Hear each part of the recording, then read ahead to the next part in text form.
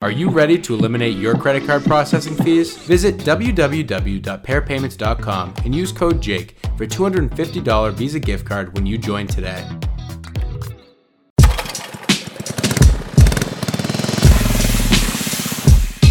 So Tom, I was really enjoying going through some of your website and reading about more about your story, and I found this like commonality, and I was excited about it.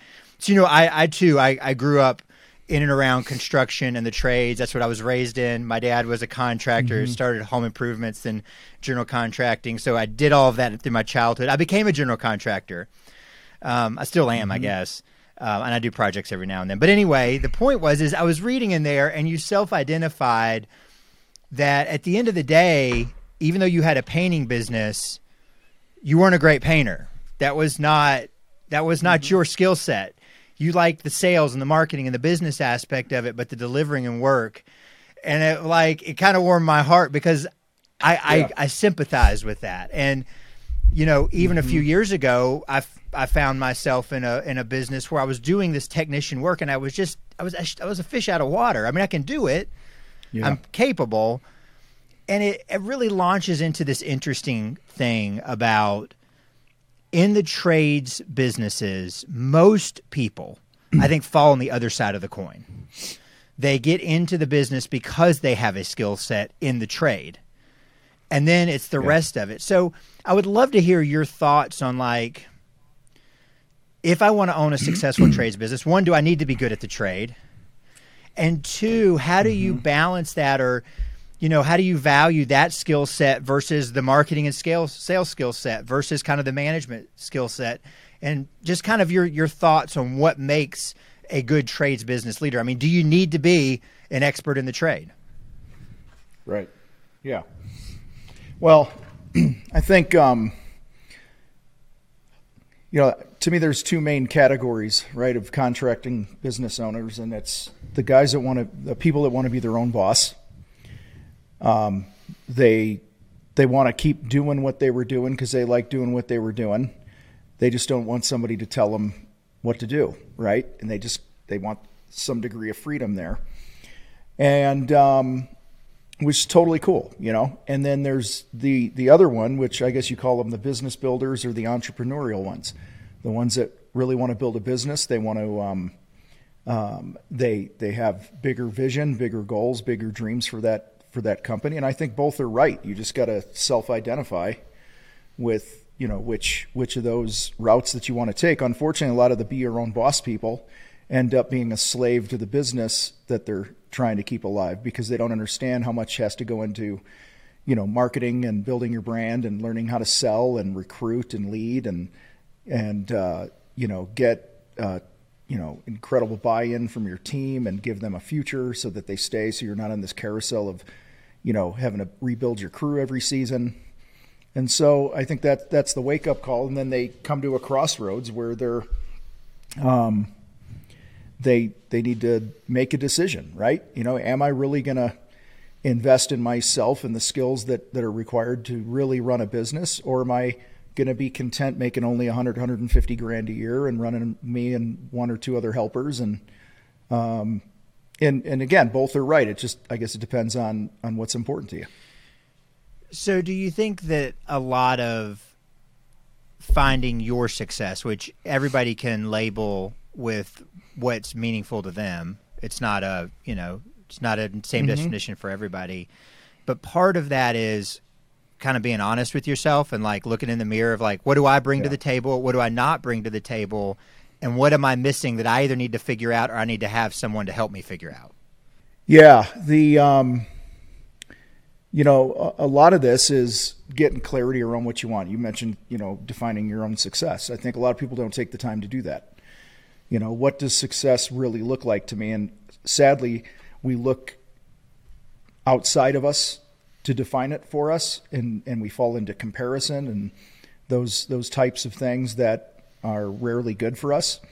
And so I just encourage people to really get real and honest. What do you want your life to look like, and how do you want to spend the limited amount of time you have here, and what kind of impact do you want to have, and What goals do you have for yourself or your family, and those types of things. And when you really start getting clear, fanatically clear about what success means to you, it really, I think, it lights the way. Then you have the second choice to make is, am I willing to walk either whatever path I've chosen to, walk based on what success in that endeavor is going to require of me. You mentioned getting kind of trapped or caught up in that comparative thing, and we certainly live in a world where that is thrown at us a lot more. I guess the context in which we usually talk about that is like the impact it has on, young ladies. And, as you're growing up, people seeing the social media influencers. And I think of like kind of a certain demographic being affected. Are the contractors in your community, do you feel like they are just as affected by that comparative feel that we're getting bombarded with?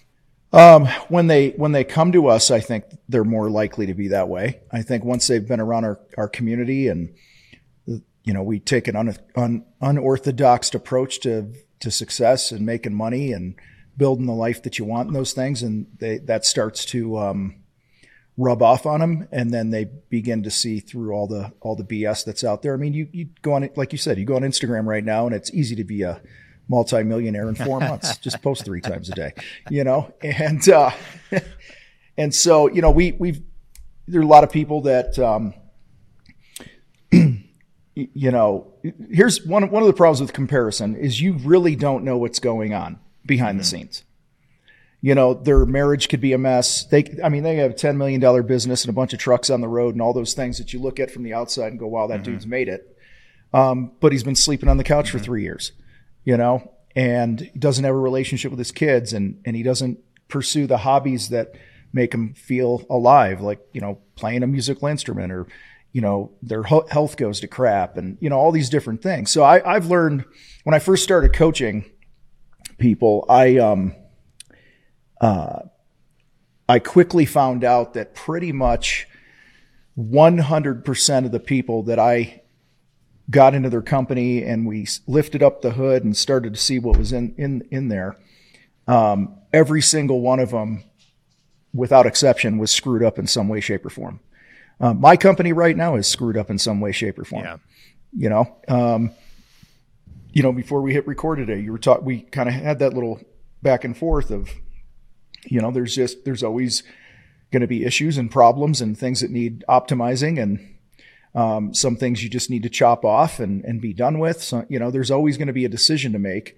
So, I don't always do a good job at this, but I try to compare myself to me yesterday.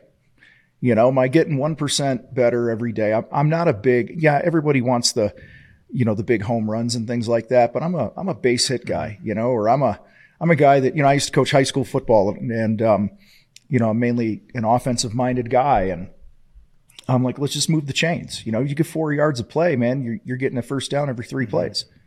You're moving the chain, you're eating the clock, you get enough first downs and the scoreboard lights up in your favor more times than not. And so, I'm not throwing the deep ball every time, trying for the big play and stuff. And so, that's why I just try to chip away a little bit better each day. And, we have a thing around here that I challenge everybody to go undefeated every day. We all have choices to make every day that are going to move us closer or further away from our goals. And let's say you got 25, 30, 50 choices. And I'm writing my second book right now. And some of the research I'm looking at, they say that there's about 70 decisions a day for the average person that mean something in their life. I'm not talking like the decision to change lanes in traffic or something. That's whatever. But so if you got 70 in a day, can you go 68-2 today? Yeah. In those decisions, how many days in a row can I go undefeated? And when I say undefeated, doesn't mean you always get the results you want, but it means I control what I can control. I'm checking the boxes that I'm responsible for, to move those chains. And if I do that, I just know that the wins are going to come because we're stacking all those small little decisions along the way. Yeah. I started writing, in my journal, not this journal, but in a journal that I write in every day. One of the things that's in my list of standards, So you have goals and have the standards that I'm going to adhere to, is to focus on the process. It's the things I can control. I can't control when the outcome will come, but if we do the things and we do them long enough, and even I think with your football analogy is perfect in business. If you have an effective game on the ground, you're running good, you're getting 4 yards of play, the big plays will happen. They will open up if you've got the other part. It forces those to open up. It's the people that are, throwing the Hail Mary every time that it's pretty easy to, that just becomes a whole lot less effective. So I really like that. So I want to just, for anybody that hears this that doesn't know, and I want to kind of get into this a little bit, is, the name of your business, the name of the community, there's a contractor fight. What is the fight? Yeah, it's the battle between our ears. We all have our worldview. We all have our baggage that we've brought through life with us. Some of it's self-imposed friendly fire. Some of it is just the way we were raised, and everything from all the buzzwords in the personal development world, your limiting beliefs and those types of things, your money mindset. And so, I think, one of the things we do better than anybody in the world at this stuff is, the tactics of business and growing a business and strategies. That is what it is. It's math. It's marketing messages and those things. But the real game changer is the amount of time that we put into, what we call getting oxygen. Because we believe here that success is an inside out game, that your business will only be as strong as you are. Your business will only be as strong as your my wife, we call her the queen. She's one always on stage at our events and stuff, reminding everybody that success starts at home. And so we put a huge emphasis on just that fight between our ears and making sure that you're taking care of your business, building a strong you from the inside out. And then, if you dropped a rock in the water, where the rock hits is get oxygen. It's working on my mindset. It's listening to things like this, reading books, working out. And then the next ring is the people in my life that I'm closest to. It's my wife. It's our kids. It's our internal team in the contractor fight. I'm going to love up on them first, in the order that I gave it. She comes first, then the kids, then the business. And then from there, we get into build your empire, right? Because you've built that strong foundation. And obviously, all the puns in the world, intended here in the construction industry, you got a crappy foundation. Yeah. You got problems, with anything that you're building. So, and some people are ahead of the curve on this. There's a lot of people that come into the community that are pretty dialed in with getting oxygen in their family. And they jump right in, and they're half a lap ahead when they start learning some of the tactics and strategies and things like that. And then there's others that it takes them a while to learn what it looks like to get out of their own way. And as you put it, to honor those standards that we set for ourselves. And, I look at my goals every day and things like that, but I don't focus on them, if that makes sense. I look at, my standard is, like just take health, for instance. I have some health goals. Well, my daily standard is, I don't put crap in my mouth, and I move my body every day vigorously. That's the standard.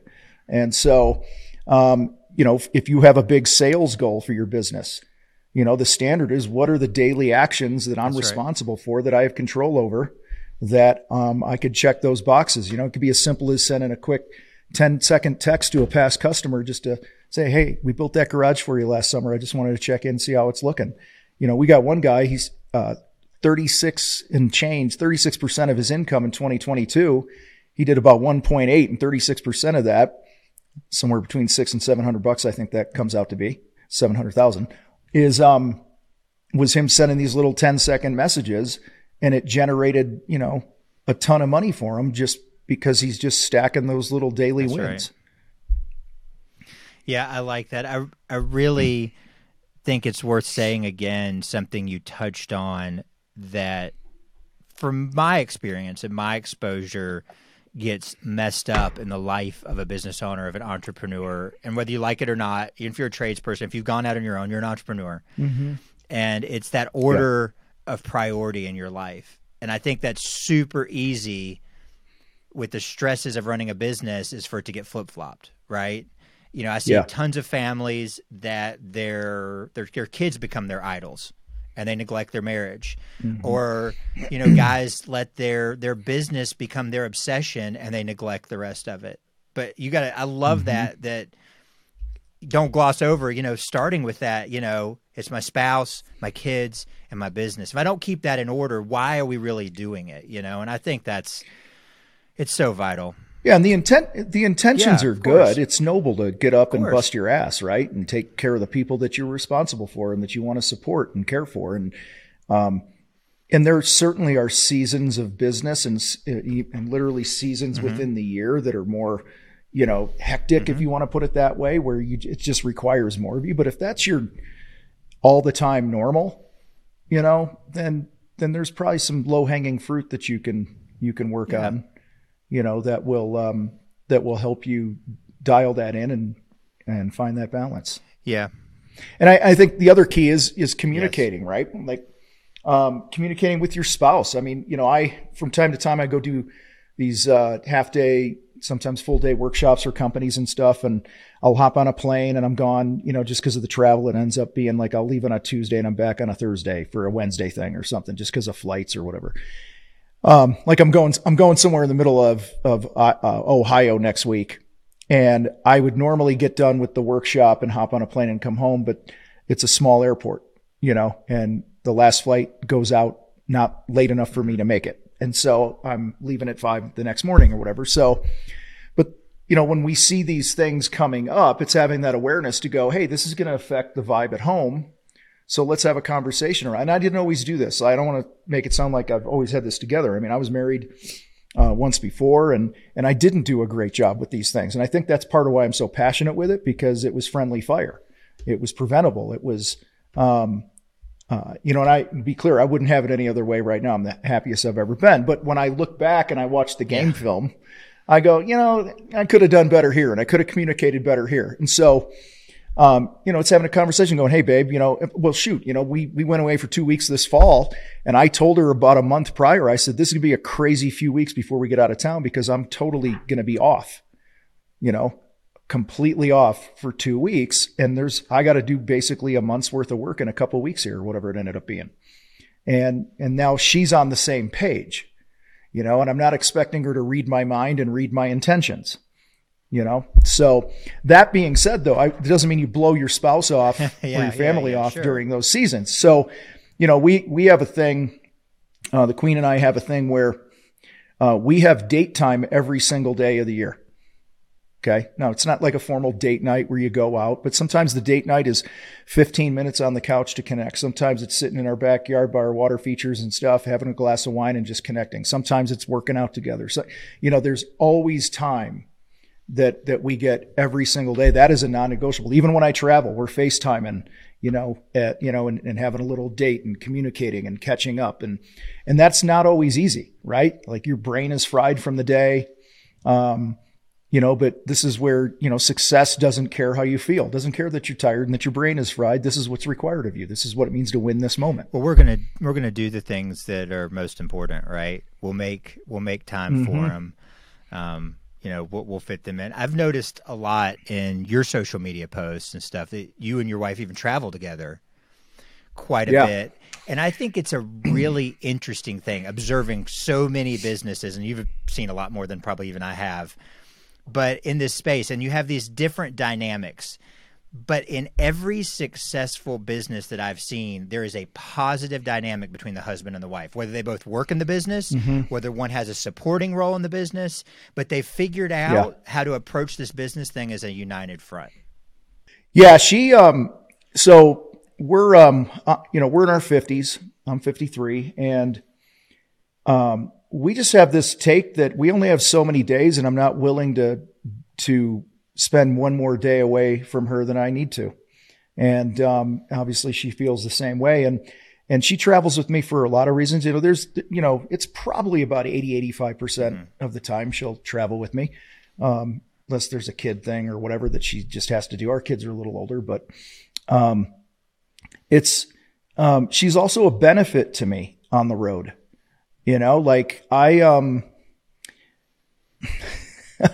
I get a little crazy, not crazy like partying and shit like that. When we're apart, we get out of our routine and I get weird. I don't know how else to explain it. So I start to withdraw. I get I distance myself from people. I do this with our team too, unintentionally, but I have a very, high propensity to be a lone ranger and just put everything on my back and carry it. And that messes with the groove that we have at home. So it's like, you just come with me and then we're good. We're still in our routines, even though it's on the road. And so, that's why we do it. And that, shoot, I mean, this stuff's so powerful that, she said a couple years ago, she said, we're putting on our first Mile High Profit Summit event that we do in Denver in the falls. And she,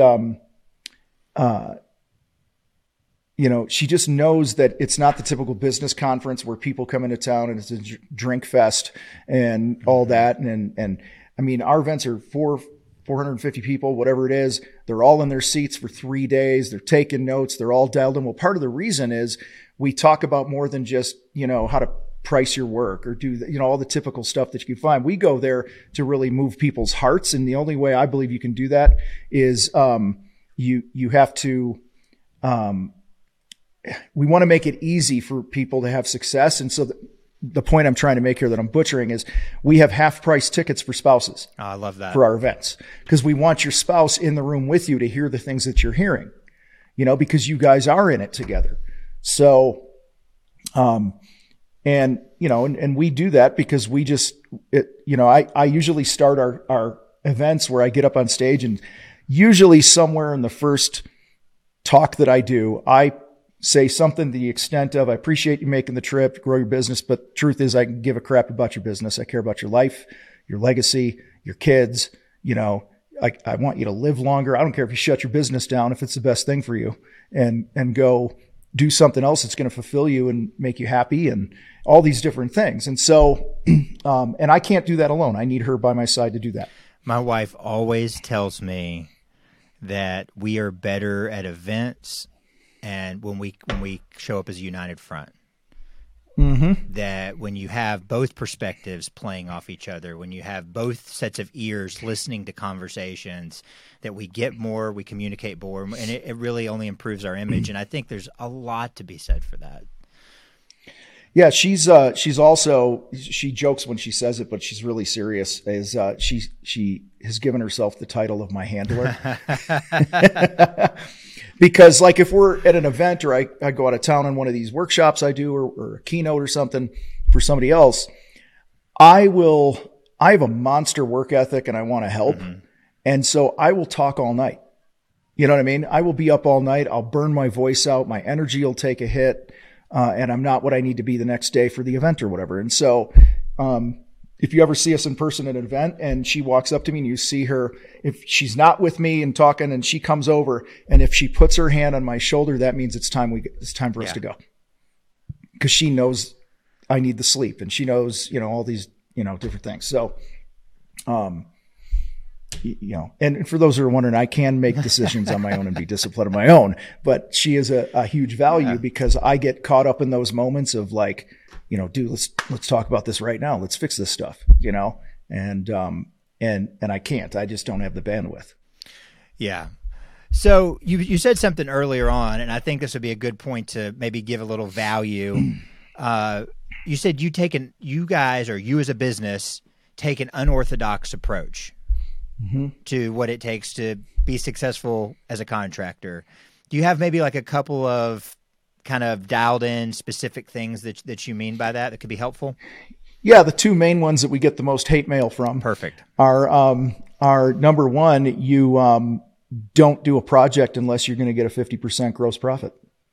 Okay, so that right there, a lot of fists go up. People are like, you can't do that in this industry. Really? Oh, it's crazy, man. I mean, I commented on nuts. A post you made about this, and my father drilled that into me. He's like, you price a job, you take your cost. Well, then your dad was make any money. Your dad was a unicorn then, because that was like, no, but it's because too many guys are concerned with the going rate. Number one, let's just stop with that.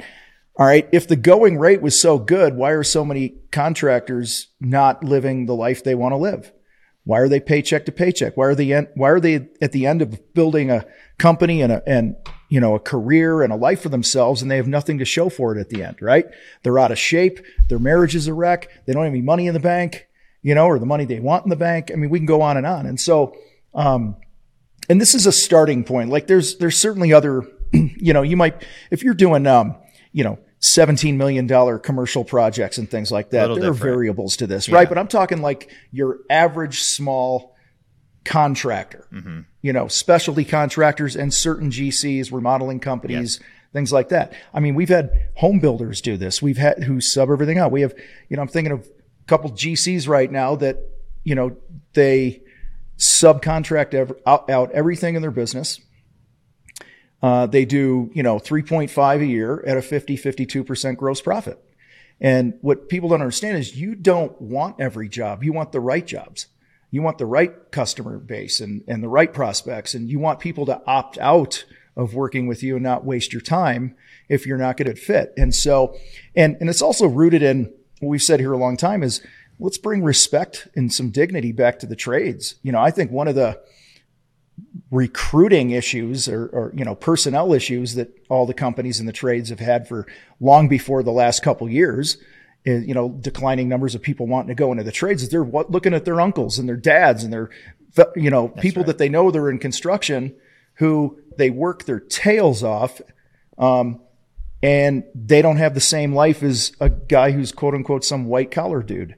So, that's number one. Number two is our, we have a large sales process, but one of the aspects of the sales process we call is our Shinfu pre-qualification process. Okay. And it's really, before, your phone rings, a typical contractor, the phone rings and you go out there and you tap dance and tell them how great you are and you work up a price and then you send it over. You negotiate against yourself a few times before you hit send and stuff like that. Well, we teach guys how to have a conversation in 10 to 20 minutes just to go, hey, this is our first date, right? As, contractor, and client. Let's see if it makes sense to have a second date. And we're going to really discover what their motive is. We're going to connect with them emotionally around their project of things that are usually not technical ever. We're going to talk about, what this is probably going to cost. We establish what's going to happen if you decided to invite me out there, what would happen next, knowing what you know now, that it's going to be between $22,000 and $25,000. What would happen next? Then we're going to make sure that, you're not going to get hijacked by, I got to talk to my wife or, my accountant. I've had that one a couple times. Well, I need to talk to my CPA before I paint the house. I'm like, oh, give me a break, man. You're just too much of a chicken shit to tell me the truth. So anyway, and so we teach guys how to do this so that you can shave off like 50% of that estimating time and only spend your time meeting with people that are serious buyers. So a lot of people like to do like, the overall close rate. You got 100 leads coming in, you sell 50, it's a 50% close rate. We find that those that have the strongest businesses in our communities, the highest net worths that continually grow, those that have the happiest teams, and I could go on forever, typically have a close rate of somewhere between 15 and 25%. Okay. But the metric we charge or we track with them on the close rate is what we call, how many people did you see that actually gave you a deposit check? Okay. So out of the 100, I might have 50 that we end up not going out and decide we're not a good fit. But out of the other 50, you're closing 90% of them, right? Because of the conversation you had up front to build that connection that I guarantee you none of your competitors are doing. Yeah, I think that flipping how you approach that, and one of the things that I noticed in your messaging is talking about the ability to sell unafraid. Mm-hmm. When you stop going begging for work, in reality, not only is it not a good way to get what you deserve price-wise, but it's very unappealing. It's very scary. Nobody wants to buy from someone that's begging. It's like, why are you begging? I read a book a few years ago that really impacted me. It's not aimed at service businesses, I'm sure they could get something from it, called the Win Without Pitching Manifesto. Oh, cool. And it was aimed at marketers and creatives, who go in and they put together these elaborate pitches to convince clients that they are worth, hiring. And it was flipping that on its head a little bit, and quit doing the tap dance to tell somebody, I can convince them. And that's not really what sales are made of. People want to do business with people they can trust and people they believe are competent, and they're willing to pay a fair price for it. I think if you approach it right, really you determine that, right?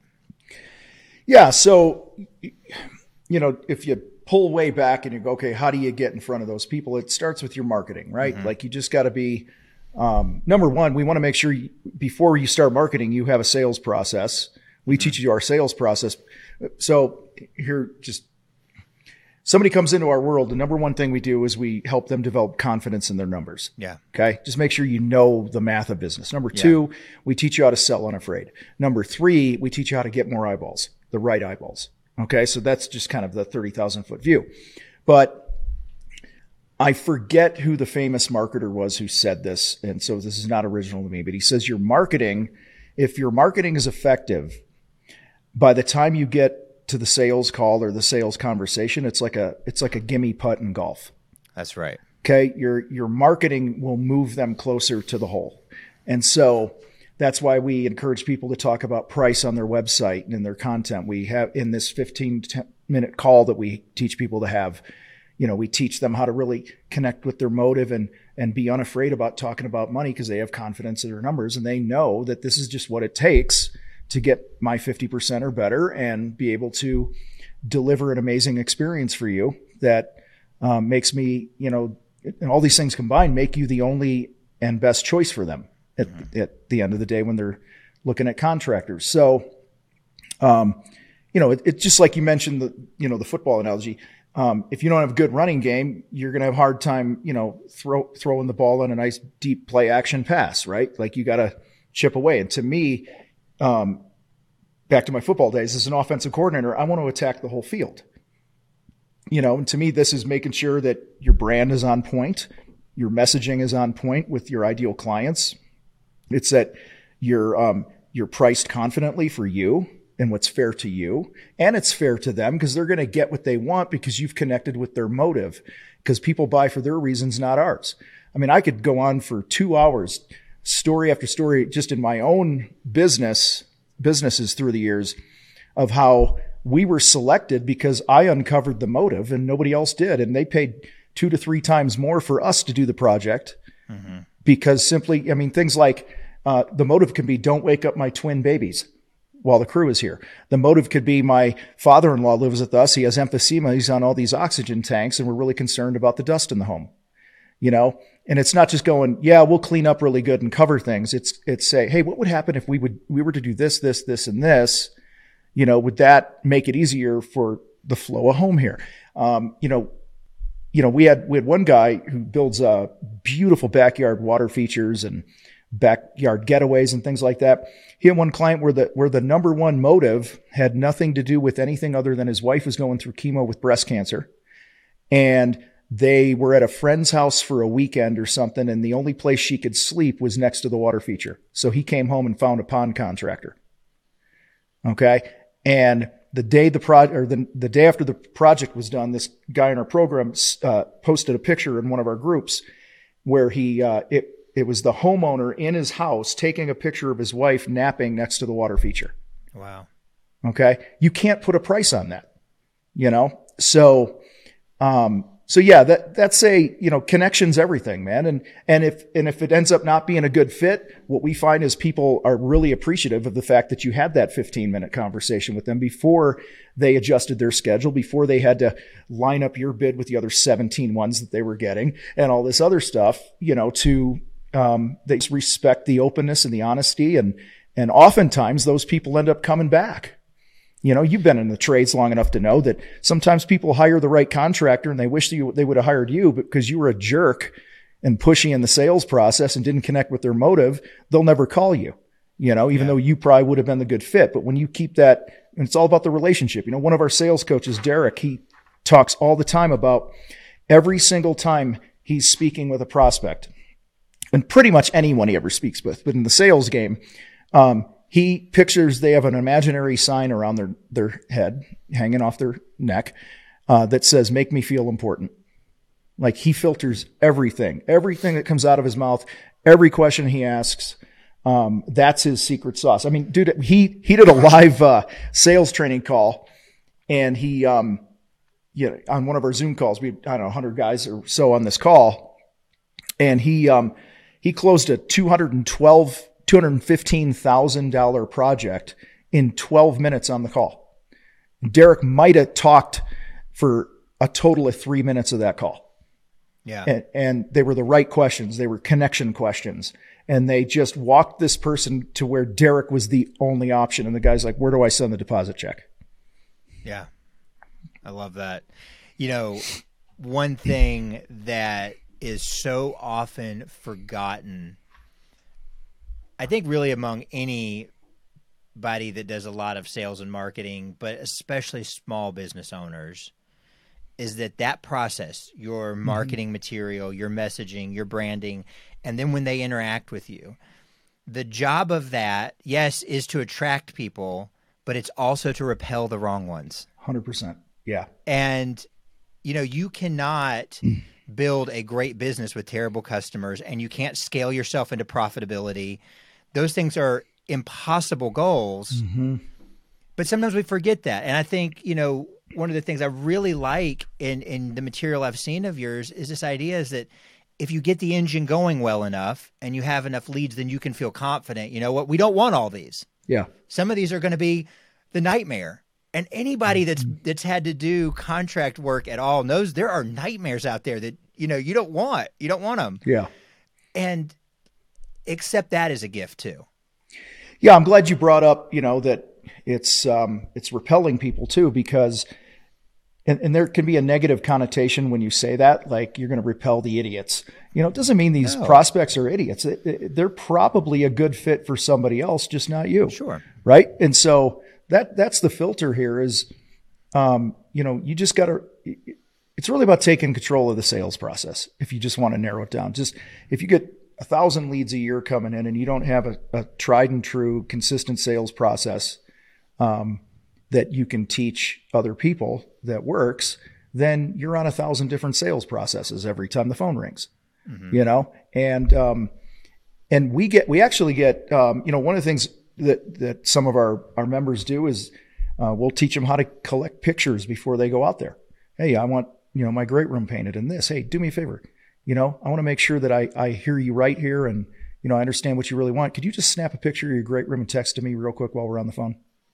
Or sometimes on their websites, they'll have features where they can upload them. And there's other really good companies out there like Groundwork and things like that who do video and stuff. And we've partnered, done some things with them in the past. But they, then you're on the phone and you're like, oh, now I see. Now help me see what you see here, Brad. This kitchen. What do you see? Paint a picture for me. If it could look anything like you wanted it to. Okay. Talk to me. Who's using the kitchen? Where do you guys hang out? You're just being curious. Yeah. And the more curious you are, people really respect that. So when we talk about getting pictures and stuff, contractors give us more pushback than consumers do. Like we get more pushback on this process from contractors, this whole pre-qual thing and pictures and stuff, than the contractor actually gets from the prospect. Because remember, we're in a day and age where we carry these little microcomputers around in our pocket that give us instant answers, instant information. You can get a freaking mortgage on there in 15 minutes or whatever, and stuff. You buy a car, get pre-approved to buy anything you want. And so people have been conditioned, where, I'm wearing Time Kills Deal coincidentally today. It's one of our shirts, Time Kills Deals, right? Like, let's have this conversation. And that's what consumers love. Speed is king, in sales and in sports. So, we're, you want to weed out the wrong people as fast as you can so you could give your very best to the right people. That's right. And I appreciate you bringing some clarity around when I said the word repel. It's not we're getting rid of the bad clients. I mean, I yes, knew there what are you bad meant. clients, Yeah. but yes, I appreciate you bringing some clarity around that, because it isn't. It's just the right fit. And I think we've worked around a lot of people in the like the exterior cleaning and maintenance space. Yeah. And there's the guy that does the $200 house wash, and then there's the guy that only comes out when he does roof, house, all the surfaces, and it's $1,500. And the truth is, there's a right fit client for both of them. There's a client who wants quality. It doesn't matter what it costs. They want to drive up and everything be perfect and nothing be damaged and everything be exactly like they want. And then there's one client that's just really happy that you came out to wash the house because they didn't want to do it. They didn't have a pressure washer, and they're not really worried about everything else as much. Well, it's a great example, what you just gave. So we hired a new Christmas light company this year because, the company that, so let me just say this. My wife hired this other guy for a couple of years because he's got some life issues and her heart went out to him, right? It was just one of those things. And she's like, I know he's a pain to work with and all this other stuff. And, this year we paid, I don't know, $1,200 or $1,500. We didn't have to lift a finger, didn't have to chase anyone down. It was convenience, right? And so the people that we all want to market and sell to are the people, number one, they have money, right? So we all want people as customers that have money. Well, I'll tell you, you know this, when you have money, you want things done. And when it's done, you don't want a to-do list. Yeah. That's why I'm more likely to hire the wash guy that you described at $1,500 than the guy doing it for $200. This other cat was like $300, I think, is what he charged. And we had to babysit it every time and this and that. And, and I'm just like tolerating it. And she's like, I know. Maybe next year I'll find somebody else. Well, this year it just he actually came out and it was a total mess. It was inconvenient, messed our whole day up. And then the lights didn't work 2 days later. So I went on Google and I found these two kids, man, these two 21, 22-year-old kids in our area that, had like 250 reviews that were just kick butt. And I sent a text 7 seconds later. One of them's replying to me. The next day they're out here and we're signing up with them. And I get to talking to one of the kids and I go, and when they came to install, dude, they were in and out in like 20 minutes with their little team. I said, how's business going? He's like, yeah, last year was our first year. We had 135 or so customers. This year we had 400. Wow. And good for them. So I start having this conversation and I'm doing the math with them. And I said, let me get this straight. You're 21, 22 years old. You're and your partner here and you got two guys that help. In about a 2-month period, you did $400,000. And he just smiled and he said, yeah. I said, what are you going to do in the summer? He says, outdoor lighting. But they made it about the experience is my point. It wasn't about the lights. It was about the experience. We didn't want lights because we wanted Christmas lights. Okay. We wanted lights. She wanted, if it was up to me, we wouldn't have anything like that because I have no aesthetic qualities about me at all, really, when it comes to stuff. But this is her home, right? Her number one, we talk about values and stuff and her and I will do some goal setting things together. And when we do like a values exercise, her number one word that always pops up is home. That is her most important thing. And if you can start connecting with your prospects and your clients on an emotional level like that and on their behaviors and those other things, not just demographics, but what is truly the motive? She wants this to be a place that she has put her stamp on. This is a place where she can take pride in it. I mean, all these things, we could go on forever, but, and that's what these two kids intentionally or unintentionally understand. And either way, good for them. Yeah. Yeah. Definitely good on them. I tell you what, if I was 21 and I made that kind of money in a couple of months, I would not be working in the summers. I would be out. I don't know what I'd be doing, but I wouldn't be working. Yeah. So I want to touch on a couple of things before we get off, kind of going into the getting business thing. I think that we're in a season where it takes more effort to get the jobs now than maybe it did 24 months ago. So when demand is down, when the phone doesn't ring as easily, what's kind of your advice to contractors to go out and to start, to getting business during that time? I guess is the simple way to ask. Well, the first thing is before we fix it, let's understand how we got here. Okay. I acknowledge that there are field conditions that we're all dealt, whether it's the economy or the weather or, things like that, right? There's always going to be field conditions in any business, right? So that being said, we choose not to participate in recessions or whatever you want to call it. We just don't do it. We're just not participating. We're not opting into that. And so, that's number one. Number two is, how did we get here today with a silent phone, if you want to call it that? Okay. You got your phone here and you're just staring at it, hoping that it's going to ring. Right. I remember way back in the day with my first business partner and my first second painting company. It was so slow one winter, like every 7 minutes. And this was back in the day where we called into the office to check the voicemail. Okay. So and because we had our main company line, and it felt like every 7 minutes throughout the day, I was calling the office to see if anyone called, and to check the main line phone that we had, because we didn't even have an office manager or anything at the time. So, you got in this spot because you haven't been stacking the wins along the way to keep your phone ringing.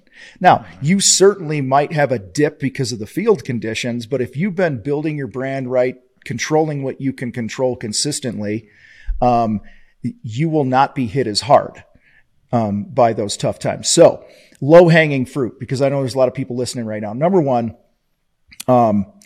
you have a customer database, right? And if you don't, you need to have one. And so just pick it up and call. That's the lowest hanging fruit there is. It's free. Okay. Brad, appreciate you having us out last year. I just wanted to check on that job. How's it looking, man? It's been a few months. I can tell you with all the confidence in the world that if you do that, let's just go, here, I just spoke in Dallas last week and I gave a math example. Actually, I forgot to give the math example in this point of the talk. I said, if you do that twice a day to your customer database, which will take you all of about 1 minute of your day. Right. And I think the math is somewhere around, there's around 262 weekdays a year. That's 524 touches. And I don't care if you're cycling through your list 6 times. Okay. Yeah. Doesn't matter. There's strategies and tactics of what to say and, all these other things. All right. Well, the lowest I think I've ever seen people in our communities do is have like a 5% hit rate. So that's at least 26 additional projects right there, just from that one action. Okay. Next low hanging fruit, if you have a quiet phone, is what I call warranty calls. Now this is the same audience. It's your customers. Because once somebody gives you money, right, they're more likely to do it again if they had a great experience. And I'm all for getting new customers, but we spend so much time, money, and energy and focus trying to get new people that we don't nurture and take care of and water the ones we already have. And so we do these warranty calls where it'd be like, hey, Brad, we painted your exterior last year, and it's time for your warranty call or your warranty visit. You're going to be like, what's that? And you'd be like, oh man, I'm sorry if I didn't tell you about that. But basically, we're going to come out, schedule a time either for 10, 15 minutes, walk around your house, see if there's any issues. And if there are, we'll address them on the spot, and if it's something bigger, we'll schedule a time to get it taken care of. You're running into the punch of the warranty issue now. Nobody's ever proactive about a warranty. Okay. And what that does is the law of reciprocity kicks in. You're out there doing something good for them. And what we found when I personally did this, about 40% of the people that we did warranty visits for said, hey, while you're here, can I get a price on this? And our calendar would fill. Okay. So, and I know it's different with different trades. Like if you're building big ass remodeling projects, it's very different, but you could still go out there, right? And make it a great experience, because you never know what their plans are for their next home. You never know if they have a friend or a relative who wants to do a project and they're talking to contractors right now. I had our exterior painted and our basement painted the summer of 2021. Great experience, great company, great young husband-wife team and their employees. I can't say enough good things about them. My one issue is they've not contacted me one time. Okay. And right now, Today, she would stroke a check for at least 20, 25 grand to paint other shit in the house right now. Okay. It's on our radar. We just need a nudge. Okay. But life, travel and kids and running the business and, all those other things get in the way because life just happens. And it's not like I don't have heat or something. You know what I mean? So it's not like urgent, but we could easily be tipped. So to me, when the phone is silent, this is the time that you're working your database. And the second thing, when your leads have taken a big hit, is you need to actually raise your prices because you have less at bats to hit your break even points on your monthly overhead. So if I have a $20,000 a month overhead, that means at a 50% gross profit, I got to deposit 40 grand into the bank every month just to pay for the overhead. And this is after paying for the shit in the field. Okay. Well, if my average job size, if I'm a small residential painter, is $4,000, I need to complete and collect money on at least 10 $4,000 jobs a month. That's 10 jobs. And if my close rate is 30%, I need 33 leads in that month. Okay. Well, when the economy takes a dive and field conditions change and the phone goes quiet, well, maybe I only have 12 leads coming in, right? If I do 12 jobs or 12 leads at a 30% close rate times $4 grand, it's only 14.4 in revenue. I'm $6 grand negative from hitting my break even point. Now I'm going into debt. Yeah. So, and this is terrifying, by the way, when your phone's quiet and it rings and somebody's going, darn right it is. Raise your prices. But I had one winter where, because the previous winters we had tried discounting to get work and all those other different things that we all try to do, and we think that that's going to really move the needle, and it rarely ever does, if ever. So this year I'm like, well, this is several years ago, I'm like, well, that's never really worked. And then I end up signing up all these low profit jobs that I have to fulfill, right? And for the wrong people, I'm attracting the wrong customer. Mm-hmm. That's a whole domino effect. Mm-hmm. So I had a meeting with my business partner and we were going over our leads and sales. And he's like, I think at the time we had 12 full-time painters in the field. And, what's 12 times 4? 48. So that's what, 480 man hours.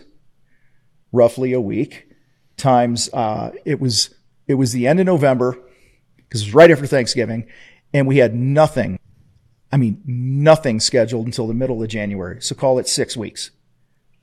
I had 2,800, 2,900 open man hours with no hope in sight. So I worked. That'll keep you up at night. Yeah. I worked the database and the leads that came in, on all these, I actually doubled my prices. And a little over a week later, we had our other owners meeting that we regularly had. And he's like, what the hell have you been doing out there? I said, I just doubled our prices. Dude, we filled the calendar. Okay. And I think partially back to what we talked about earlier, nobody wants to buy from somebody who's groveling. Yeah. Right? Nobody wants to hang out, buy from, be a client of, work with somebody who doesn't have confidence. And I knew, because I knew my numbers and I knew what it took to just break even, and based on lower lead flow and stuff, that this is just the business move that needed to be made. And that gave me so much confidence when normally I'm spitting out a $7,000 price. I'm going, it's 15.5. You ready to get it scheduled? And they're like, yeah, let's go. It's like, I don't know how to explain it other than I think there's I think confidence goes a long way. Yeah. The confidence goes a long way. And, as humans, have you ever read the book, Persuasion, Robert Cialdini? I didn't finish it. Several years ago, I flipped through it. So I can't BS you on this one. No. So there's several key psychological things that we rely on when we make decisions. And it's if you understand, the brain is as much about filtering things out as it is about letting things in. So we have all these things we run on autopilot. Well, one of the standards we run on autopilot that serves us well most of the time is that cost and value usually travel together. And so there's this great story in the book about this jewelry store in this vacation town, and they had this turquoise jewelry, and the owner thought everyone was going to want it. Oh, yeah. They put it in the case. This is great. No one buys it. Week after week, they move it around. They do all these things. They put it in the feature case. They do all these things. They put it in the feature case. They do all these things. They put it in the feature case. They do all these things. They put it in the feature case. They do all these things. They put it in the feature case. They do all these things. They put it in the feature case. They do all these things. No one even looks at it. one day the owner comes in, the jewelry's gone. And they're like, what happened with that? Yeah, it sold, whatever. Goes back to look at the books. Well, the employee accidentally doubled the price of it. And all of a sudden it was gone because when it was more expensive, it became more special. And it's really weird how people work. But it's like you said, at the end of the day, it's like, it's great to tell these stories, but it takes a little gut check to have the move to be like, hey, I'm gonna increase my prices when things are down. Yeah. And I want to respect that, but I love that. I think you're absolutely on. Well, the mistake I think a lot, and I am not an expert in retail and all that stuff, right? Not even close. But me either. a lot of contractors try to use strategies that retailers use with discounts and things like that, right? Because what they fail to understand is as a contractor, you're not in a controlled environment. You didn't spit out 83 of these widgets and it really doesn't hurt anything if you just move them and get rid of them, right? You got something for them. You start trying to do that with like your labor and all those different things. There's too many risks involved. There's too many, and I don't know about you, but if I'm doing projects on the cheap, if I'm delivering anything that I'm an expert in on the cheap, I kind of have an attitude about it at some point. Yeah. I'm not going to give my best. I'd really like to say I would all the time, but I haven't. When I know that I undervalued me and what we deliver, I'm not as fired up to deliver a great experience. And that's a problem. But I know that when I'm at a premium, I know I'm fired up to give my best because I know, they're paying for it. And so, guys, you can't play the retail game. You can't play the discounting game. You're not Amazon and you're not, these other retailers and stuff. So know your numbers, be confident in those. Back to the example I gave where, if you didn't raise your prices, you'd be at 14.4 in revenue. You'd be 6,000 less than your break even revenue for the month. You could sit home and not make $6,000. Yeah. Right. Because the minute you mobilize the troops and you hit the job sites, risk factors go up. Guy falls off a ladder. In our case as painters, you spill the paint on the carpet. Now you got to replace the carpet, or whatever. It's just one of those things where when you really start going, is the juice worth the squeeze on this? It's rarely worth it when you discount. Amen. I could not agree more. So I have one more question unless you're out of time. I'm good, man. I can't see my clock. Okay. So one thing that you do really well, but it is not common in the trades is probably a lot of things, is getting out there and making content, making video, doing that. Now, I realize that the community you're building is a little different than being in a trades business. Yeah. What do you tell guys about getting out, making content, using some of the platforms to be visible? What's your advice there? Is it valuable? Yeah. So it starts with understanding that you can't be hired if you're not known. Okay. That's number one. Number two, most of this stuff here is free. You can get hundreds, I operate in the thousands of eyeballs and things like that. Okay. But if you're just a local contractor, when can you for free get in front of 50 or 100 people a day in your community for free? Okay. So that's why we talk about creating content. Yeah. On a consistent basis that's really low friction, really doesn't take a lot. And so we encourage people to create content that adds value and to talk about common issues. So one of our calls this morning, I was talking to a guy who, he's a brand new business, like 6-7 months into business. And he's like, we do this social media challenge thing that we encourage our members to do. And just to get in the habit of posting and doing valuable content. And one of the videos is, it's why am I better than anyone else doing what I do? Now it's said differently, but I'm just getting to the point. So, okay. And he's like, I'm really new. And he had all this head trash around. I don't know how I'm better. Okay. Yeah. I said, well, you don't need to be better. You need to be different. Okay. So he's a former Marine. He's a former police officer. And I said, dude, pull out your camera and just go say it's me. Hey, I'm former Marine as well. So I'd be like, hey, Tom here with ABC Painting or whatever the name of the construction company is. One of the things that I find a lot of people want to know is why they should hire one company over the better. Why is this company better than the other? And I can't speak for everybody else, but I can speak to the fact that one of the biggest pains that the typical homeowner has when working with a contractor is chaos. They're not communicated with properly. There's a mess. You just list off all those most common pains. It has nothing to do with the trade. And as I've been thinking about this, I'm looking back at my history in the Marine Corps, my history as a police officer, and these were environments that required my utmost discipline and order. And I had to be squared away and I had to be dialed in. And looking back over the customers we've served, I'm really proud to say that's how I'm showing up as I've started my new business. Okay. So it's basically just being incredibly real with people and then being relevant to them, because every homeowner can relate to a shitty contractor. And a bad experience. And it's going to resonate with some and it's not with others, but that's okay. So, but again, to me, it's just the umbrella idea of this is it is your number one job when you own a business. It is your number one job to build the brand and to sell. That's it. And so a lot of guys get busy and they stop marketing, right? They stop posting. They stop creating content and the whole content thing is a huge topic in itself, but just think of Google, okay? Say you're a kitchen remodeler. 90 out of 100 people, if not more, have no idea what it really costs to remodel a kitchen. Now, they could see it on a TV show or they can, do whatever, but you know what they're doing? They're going to Google and they're going, how much to remodel a kitchen in my area? All right. And so when they do that, I'm putting you on the spot here, so if you don't have the answer, that's okay. Okay, I might not have all right, the answer. That's all right.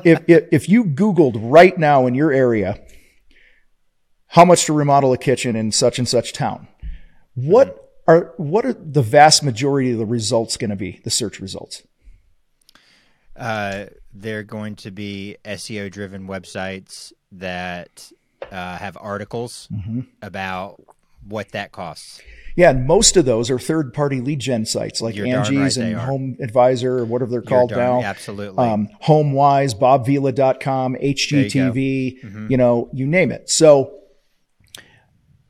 right there is low-hanging fruit. If you just wrote an article a week educating people on the common questions that they're already asking Google, you're more likely to come up. So last example on this, painting company I own, when I first started getting into content, our sweet spot paint project was an interior repaint. Okay. Every painter in the world lives for the exterior season. We hated exteriors because weather would mess with them. And our strength was being in the home, just the quality of our team and our people. We belonged inside the house. You know what I'm saying? And we were most profitable on those jobs. It was like a well-oiled machine anytime we were doing interiors. It was and so was our sweet spot. So I'm like, I'm going to get more interior painting work in our town here. And so I wrote, I picked a keyword phrase like interior paint prices, because that's at the time people were searching, and then I did interior paint prices, how much is it to paint? How much does it cost to paint a kitchen? Interior paint, and this is probably outdated for all you SEO guys that are judging me right now because I'm not an SEO expert, but I'm a content expert in this sense. And I just did an article, how much to paint a small bathroom, how much to paint a bedroom, how much to paint a 2-story foyer, how much to paint this. Dude, within, I have a graphic I put up when I do this talk. I posted it, I wrote all these blogs within a 3-month period. Okay. So let's just say they're all posted it was December. All of them were posted. This one in particular, what are average interior paint prices, I think is what it was called. By December, I think I posted it in September. It had unique visitors to the website that came in through that blog, that article was 400 and something, 440 roughly. By the next December, that one article by itself, we were able to trace over $200,000 of revenue and 4,400 unique visits from something I did once. I produced it once, put it on my website, lives forever, and it continues to attract the people that are searching for those types of things. And I don't know, are you familiar with Marcus Sheridan? Okay, so Marcus Sheridan wrote a book called They Ask You Answer. He's a buddy of ours. He speaks at our events from time to time, does some private workshops for us and stuff. Marcus will tell you, if you will sit down and write 2 blog posts a week that are high value, okay, and educate, answer the most common questions. If you do that for 18 months, okay, you will own your industry in your area. You will own it. And this doesn't cost anything, right? It's the knowledge that's already in your head. These are questions that you're already answering every day in your sales process. You're standing in front of the customer and they go, hey, how do I wash my walls after the house has been painted? Because you guys are doing a great job, but I got 7, morons running around here with chocolate on their fingers and stuff, right? And so if they're asking you, that's why the book's called They Ask You Answer. If they're asking you, they're asking Google. And so all these things, the social, the stuff, all this is low cost stuff that can move the needle if you honor the standard that you mentioned earlier, right? This is my standard. This is what we create. We create this each week. I post on this each week or each day. And don't tire of it. Well, that's the trick, right? A lot of people get started in things like that and don't stick it through. What's easy to do is easy not to do. Dude, I wrote an article on how to remove your wallpaper. Okay. And this is coming back to me. This is how this is supposed to work, by the way. I wrote an article on how to remove wallpaper, and a few months later, I wrote one on how to fix drywall. About a year later, I go out to a sales appointment. We go in the house. Guy starts talking to me. I said, how'd you find us? He says, well, it's a funny story. I said, what do you got? He said, about a year ago, I was removing wallpaper in one of our rooms and it wasn't working. I didn't know what I was doing. So I went to Google and I asked it. And this article came up. I did what you said in the article and I took the wallpaper down. And he says, in a couple months after that, one of my teenagers opened the door too hard of his bedroom and put the doorknob through the drywall or whatever, right? And he's like, I had no idea how to fix drywall. And I Googled it and another article you wrote. And I said, all right, time out. And he wanted me there to paint his whole house. And I said, so time out real quick. I appreciate that. Thanks for inviting me out, but it sounds like you're a do-it-yourselfer. So why am I here? He says, well, I think it was his wife that it was him or his wife that had just gotten transferred. And they had like 2 weeks to get the house on the market, because their job was being transferred. And he literally said to me, and this job ended up being just shy of 30 grand or something. He said, every time I went to Google and asked it a question, you were standing there, so I figured you were the ones to hire to paint my house. There's no other bids. I was because I had added value. That's back to your social media and content question. That's where a lot of people go wrong, is you make it all about me, right? When you make it about them, remember that I'm important, whatever that sign's going to say. Okay. Make them important, add value to them. It will come full circle to you in ways that you can't imagine. I have nothing to add to that, because that is exactly what I would hope would be shared. And I think you even can kind of go that step further, that as things have moved forward, people are just as likely to do that research on YouTube. Mm-hmm. So learning how to sit in front of a camera and give that answer, show that answer, it doesn't have to be complicated.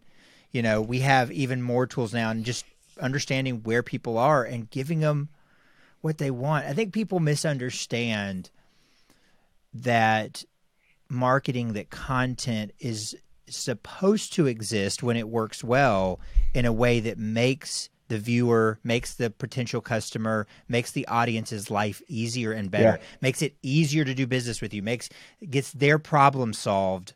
It's not rocket science. But we forget that when still today, and I've been harping on this for so long, and I still see it. Still today, business owners are like putting in the Facebook groups. I just had this commercial made, and it's 2 minutes of them talking about themselves. I'm thinking, I hate to break it to you, because I know you spent some money on this and you really put effort and it looks pretty. Mm-hmm. No one cares. Yeah, they don't. And you said a couple key phrases there that I heard from a woman speaking at a marketing event probably 10 years ago now. She said, every piece of content that you make should make their life easier or meet a need for them. If you do that, if you run that through, does this piece of content do these things, you cannot go wrong on the content that you create. I mean, I've created more free content teaching contractors over the past several years how to make money, how to lead better, how to sell, all these different things. It's all for free on YouTube and on my podcast and social. It's all out there. However, what happens is people, they get into it and there's nuances to anything, right? Like, yeah, you could figure out how to remodel your own bathroom, but if you want it to go a little smoother and a lot smoother and get done a lot faster, you're going to hire a pro. Well, it's the same thing with what I do, right? Like, people will consume our stuff. This is generally, this is a overall business lesson for people, is play the long game, right? I'm not after this one transaction. We play the long game. So we'll put out content. And typically, last time we ran the numbers on this, it's always pretty consistent. It was about 94.87 days from the time somebody opted into our email list to when they spent their first dollar with the Contractor Fight in a coaching program. And the vast majority of those people have said to me, I've been watching your stuff for 2 years. I wanted to join your community. I wanted to be a part of this. Your content has helped me. I'm making more money. My wife was able to quit her job. I want to go next level, and I'm jumping in this thing because I know I can move faster now. Okay. So when you're creating content, guys, meet a need, make it about them, make their life better. And I think, you're touching on something that it's relevant for probably anybody that I've talked to, is that fear that if I give something away for free, then why would they need to do business with me? But that's just not how it works. No, well, some will, and that's cool, right? They weren't going to do business with you anyway. Yeah. I mean, dude, there was some company, I had these bifold doors in one of my old houses that were really, really, our trim package is pretty sweet. And one of my two teenage boys were chasing each other through the house, and the bifolds in the hallway were kind of open. One of the doors was open, and they hit it and knocked it off. And it was really complicated to figure out how to hang this thing. Like, I'm not a carpenter. Like, I don't hang doors. I'm fairly handy, but I'm not crazy handy. I tried for probably 20 minutes to hang this stupid door, and it wouldn't stick. It wouldn't stay on there. And this is probably, I don't know, had to be 8 years ago. I'm like, I go to YouTube and I typed in how to hang a such and such brand bifold door. A video pops up that the company put out. Hey, one of the questions we get all the time is, how the hell do you hang this door? Dude, it was hung in like 7 seconds after I watched the video. Yeah. Now, I'm not,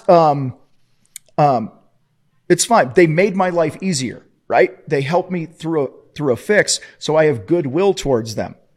And so, we build a home and do whatever. I guarantee there's going to be a conversation with that company about our trim package. And this is 8 years later, and I'm still talking about it. So there you go. You're still talking about it. The customer experience can start all the way back in your content, and it can continue all the way through on the other side. And that's what some of these tools and being able to do that offers you to be able to do.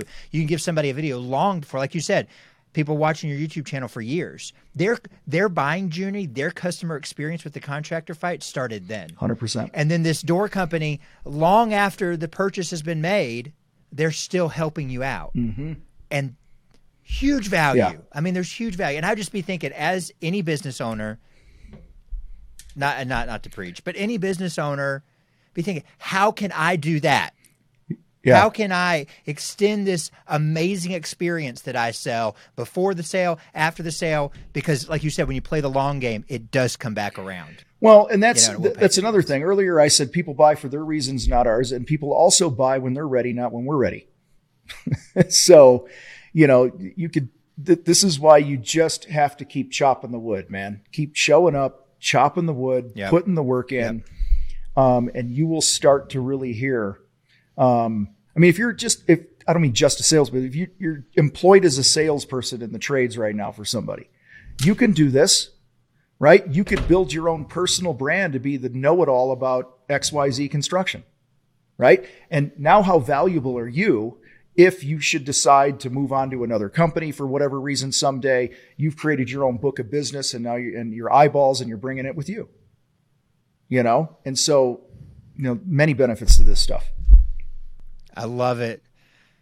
Man, Tom, this was a huge pleasure. This was a freaking awesome conversation. I enjoyed it, man. You're easy to talk to, man.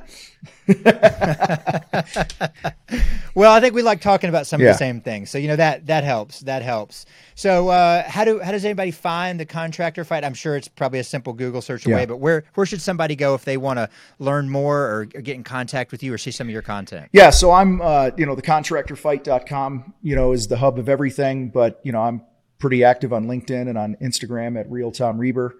And, we're pretty easy to find. So make sure to check out this guy's YouTube and his podcast. Thanks, man. This has been like, I think this is like a 6 for you.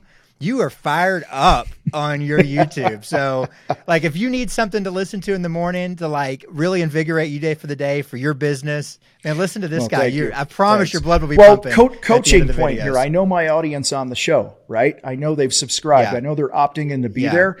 And my job, like on YouTube or whatever, is I want to get your attention. I want to stand out. I want to be different. And I'm being me. Trust me, I'm being me. I'm being me right now, and I'm being me when I'm, ranting. Yeah. Just don't have your little kids in the car with you or whatever. But, that too. But it's just understanding the situation that you're in, and any marketing you do and any content that you create, who is watching this? Who is listening to this? Who am I trying to attract with this?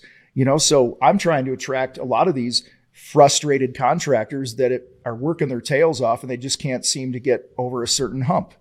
And I'm going to poke some of those buttons. I'm going to call them little thises and that's and quit stealing from your family. And every time you don't charge what you need on a job, you might as well line your family up and punch them all in the face because you don't respect your family. And and that gets their attention. Right. And so, and you can't help people with the service that you provide if you first don't get people's attention. So be different.